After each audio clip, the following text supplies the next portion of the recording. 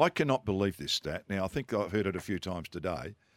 The GWS Giants have won at 11 different grounds. Away wins. Have a listen to this. This is, and I said all those 11. 11 away. I'll just give them to you in a minute, but I just want to say something about some people, the CROWS supporters and followers, who are Sooky Sooky La La's. This is CROWS supporters I'm having a crack at. They whinged and bitched about going to Darwin and Ballarat early in the year. And they said it's a VFL, it's still Victoria. Sooky Sooky La La CROWS supporters, put your big boys' pants on. Listen to what the GWS Giants have been made to do. Graham Corns has always thought it's unfair. Sooky Sooky, Graham.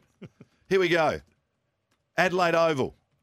Norwood Oval. These are the 11 games they've won. Sydney Cricket Ground. GMHBA Stadium in Geelong. Tasmania with North Melbourne.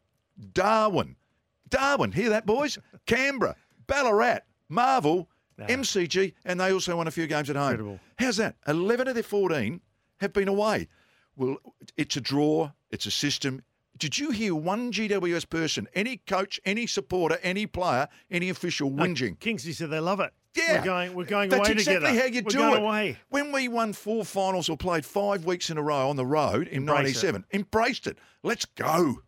Yeah. See, Sooky Sooky La La's, grow up, CROWS supporters. And it's not going to change. You can while the got 10 teams in Melbourne, they have to play somewhere.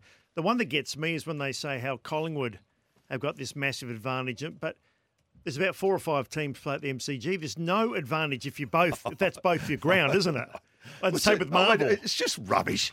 I mean, seriously, I have mirth in my body when I hear that stuff.